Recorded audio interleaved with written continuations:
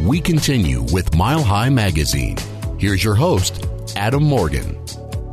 Each month on Saturday afternoons, members of the Colorado Black Health Collaborative can be seen visiting local area barbershops and beauty salons, conducting conversations on health education. The organization has been successfully utilizing this form of outreach to encourage healthier living, principally among Denver's African American community. Greetings again. I'm Adam Morgan. The collaborative recently launched FLOW, F-L-O-W, to support wellness surrounding cardio heart health. They conduct a quarterly forum series on health-related topics that are open to all, and a pertinent series supporting better healthy living among African American women. However, with all of this work and positive outreach, are we seeing any improvement in health disparities in the community?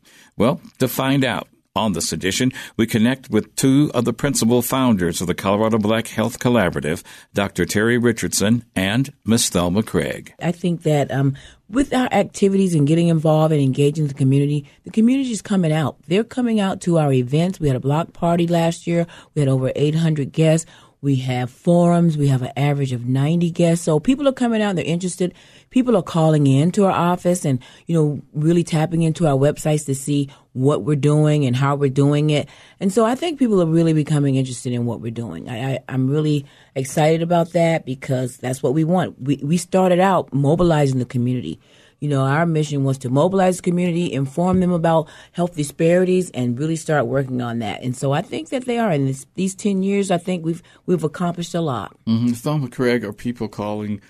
At one time, the CBHC was doing a guide to black doctors and resources. Mm-hmm. Are people still calling you looking for resources so they can better take care of themselves? Absolutely. We have a resource directory online that features a lot of black doctors, black dentists, black health professionals, but we also have a resource directory online that talk about some of the community resources where people can get involved and really be active with healthy eating and active living. So, yes, we have those resources still available. We want to enhance those resources, as time go on. But, yes, people are calling in, checking out our website, and really looking at the resources that we have available to them and calling in and asking us personally, where are the sources? Where are the doctors? Where are the black resources that really serve people with black people in mind? Dr. Richardson, are people still complaining that I know I need to do it and I should do it,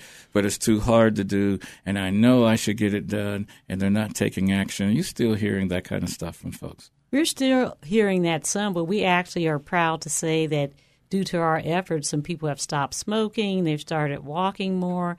I really think that the black community is really embracing health more, moving it up on the priority list. Maybe it was like number 100, and I think it's moved up to at least 50. No, but seriously, I do think that people are embracing health and recognizing that you can do some things at home, like home is a hub. You can do a lot of healthy things in your own environment and reduce your risk of heart attack, stroke, diabetes, all the things that continue to plague our community. Continuing to plague our community, what's the number one thing people are challenged with these days, African Americans challenged with? And at one point it was obesity, another point it was infant mortality. What's out to get us? What's out to get us is still the cardiovascular disease, and a lot of things kind of feed into that. There's a lot of risk factors such as obesity, high blood pressure, diabetes, that all increase your risk of heart disease. It still is the number one killer. There's lots of things that people focus in on that are more sexy, like HIV, but actually cardiovascular disease is at the top. And that's so cardiovascular disease kills more people than HIV? It definitely does. Yes, it's the number one killer for all groups. And we, of course, have disparities in that area, but it's still the number one killer. It's not as sexy as thinking about some of these other diseases, but that's what's doing it, and it's a preventable disease for the most part. Are most things that we're dealing with preventable? A lot of the things are if you don't smoke, if you become physically active, if you're watching what you're eating.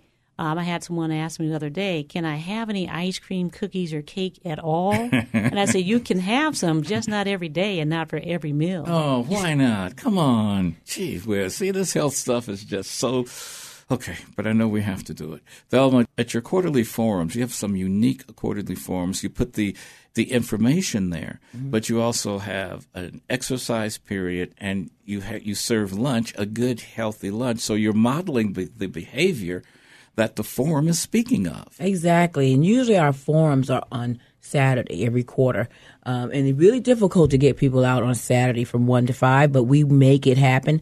We really try to make it operate in integrity, but really try to be culturally competent. What is it that we would want to do on a Saturday, that's informative, but yet still enjoyment? So between our breaks, we have a speaker that focus on a topic. We sometimes bring someone in, but we really connect with the content experts to provide that information. But in the middle of all that talk, we try to find a break where we can dance and we can exercise. Of course, the food is there. So those are the things we like to do at our forums, but we also want to provide that information and also get the input from the community about these issues and what they're thinking and what are some of their solutions about some of these health issues and dynamics. So we try to, in that 4 hours on a Saturday, we try to do it all. We try to be fit. We try to provide information, but really try to make it culturally competent and culturally comfortable for everyone so that we can have fun and learn at the same time. We're into third quarter now. You've had 2 forums already. What were, to either one of you, what were your first 2 forums? And I think this month of August, you'll be hitting your third one for the year. Let's just say this was a hot topic year. We needed something really good, and we talked about the opioid crisis was one of the things. Yeah. Some people were wondering, are opiates really a problem for the black community? And so we use it that as crossed my mind as soon as you said that. Yes, and that crossed everyone's mind. So we don't consider ourselves to be the expert on everything. So we brought in some people from the community that could speak to that issue. And yes, it is something that we should concern ourselves with. We talked about homelessness. We talked about mental wellness, mental health. And that ties into so much more that we're doing the rest of this year, too, is the mental health piece. We know there's a lot of stigma in general, but there's also a tremendous stigma in the black community, and that's another area where we need to do a lot of education and increase awareness around the impact of that on our community. And you're having a forum this month. Yes, this month's forum is our annual block party. Oh, it's a block party. It's not a forum. It's a block party, but it's in the forum slot. Okay. And what we do, we collaborate and partner with the Mental Health Center of Denver at the Dahlia Health and Wellness Campus. They have a beautiful campus. Sure. And so we'll collaborate with them, but we'll have fun and activities, healthy eating activities, but we're also going to address the health insurance literacy. Health insurance literacy. Yes. In other words, how to read the fine print of the stuff people send to you of health insurance. Exactly. A few years ago, there were stats on that. A large percentage of black people, African Americans, have health insurance, but oftentimes it's a challenge to understand the fine print or the benefits. What are my benefits, or how to navigate through those systems on the health insurance policies. A lot of people have that insurance, but being aware about what those health insurance policies entail, the time that they can enroll. It was so confusing in the last couple of years about enrollment. Yeah. So we really we did an assessment, in the community to see just what are some of the challenges people have around health insurance, knowing about those benefits. And so at this forum, we're actually going to provide some information. We're going to have some people from Connect for Colorado there to talk about health insurance and know the time, know your rights, know your benefits. So we're going to address that while we're still having fun and being active at this next forum. Our block party is set for August 25th. 2018. So, but we're going to really have a theme with that, having all this fun. We're going to talk about health insurance. I thought the Affordable Care Act required a lot of health insurance policies and stuff to be written in plain English and sentence structure so that all of us would have we could hunt and peck our way through and know what they're about. Well, just because it is in plain English, we don't always understand the nuances, of what's written, or know how to tap it, or sometimes being afraid to tap into some of those services. We have a lot of fear still around accessing health care, and so as a people. So really we have to break down some of those misunderstandings and really help people and support people in showing them how to navigate those systems. Whether it's in fine print or not, it's still a challenge sometimes for people to to really understand what's on paper to tell them about their insurance benefits and how to go about enrolling and when to enroll. So there are still a lot of nuances, but we want to keep the community informed, and so we're going to have information about health insurance so that they'll know at least some of the basics of health insurance. Dr. Richardson Thelma just mentioned that I guess the African American community still has some issues about going to the doctor and the health industry, and you have to take care of patients every day. Mm-hmm. Are they walking in there saying, well, I know I'm supposed to be here, but I really don't want to be, and they're afraid of the system?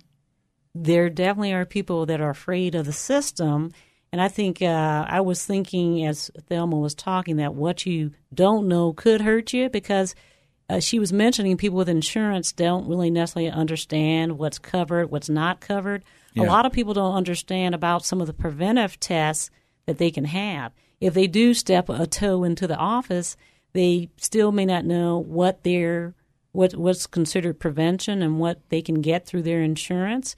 Some people are afraid to come in. They say they know there's co-pays. Can I afford the co-pays? What's free? What's not free? And in general, if you think about the history of blacks in America, a lot of things were done to us through the health system. So there's lingering effects of that distrust. And we know that men are the group that really don't like to come in. Men? So men, yeah. Even when they have insurance, you don't show up. Is it because men think we're invincible and we were brought up as young boys to be the protectors and strong, and big boys don't cry, so big boys don't go to the doctor either until your leg's about to fall apart? I think it's a number of different things. I mean, men are oftentimes working during the time frames that we have available for them to come into the office. Married men tend to do better because they have somebody to poke them in the back and say, you need to get in there. And I think that there is, not to be sexist, but, men still tend to have that macho, I'm great, I'm fine, I go to the gym, there can't possibly be anything wrong with me. And so they wonder, why should I waste my time and money if I know I'm good? And there are some things we tell them all the time. There's silent disease. Everybody thinks about high blood pressure, but diabetes, you don't have to have any symptoms. If you have prostate cancer, you don't necessarily have to have symptoms. So it's not that you're going to know when you have disease. I think that's a common fallacy that men and women have, that, hey, I'll know when there's something wrong with me. And that's not true. There's many things, as I was saying, that don't really have symptoms. So that's one reason why you have to get in. And certainly, if you're aware of your body and notice that there's different pains, aches or pains or different things going on, you have to get into the office. No, I thought that because of the incidence of prostate cancer and some high-profile guys have contracted it, that most men are much more aware of it now and trying to do something about it. You're saying we're still sort of like, I'm not going to talk about it. If I don't have it, I'm not going to do anything. Men still being crazy and not taking care of themselves? There's a little bit of, not confusion, but there's different views in the medical community about screening for prostate cancer. At one point, they were saying men really didn't need to be screened, even though black men continue to have the high rates of prostate cancer. And so there's a little bit of confusion saying, well, maybe men don't need to be screened. And so then, of course, who wants to do screening if you don't have to? But I think now more men in Colorado, because of some of the efforts that have happened over the past, know that prostate screening probably is something that's good to do, at least up to the age of 70. Yeah, but I know there was a big controversy about the manual exam versus the PSA test. Right. And which one was accurate or not accurate. The more important thing that there were some large studies that talked about the death rates were improved by doing prostate screening. A lot of these studies were based on the European studies, and we know when we say European, the majority of those people were not black. And so we were extrapolating to say that men didn't really need to have screening based on that they really didn't reduce death rates. Mm-hmm. But we know that's not really true for the black population. And there's still some discussion over whether or not a digital rectal exam is needed, digital rectal plus the blood test, or do you just need the blood test?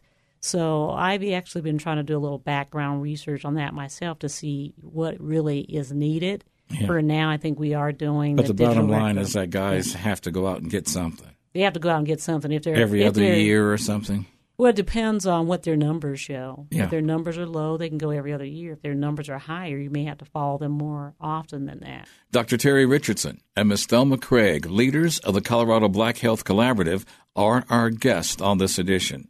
Additional insight to the organization's activities or to assist can be located online at coloradoblackhealth.org. We will continue our conversation with them on our next edition. I'm Adam Morgan. Do keep in touch. Stay on your game. And we thank you for sharing a few moments of your weekend with us.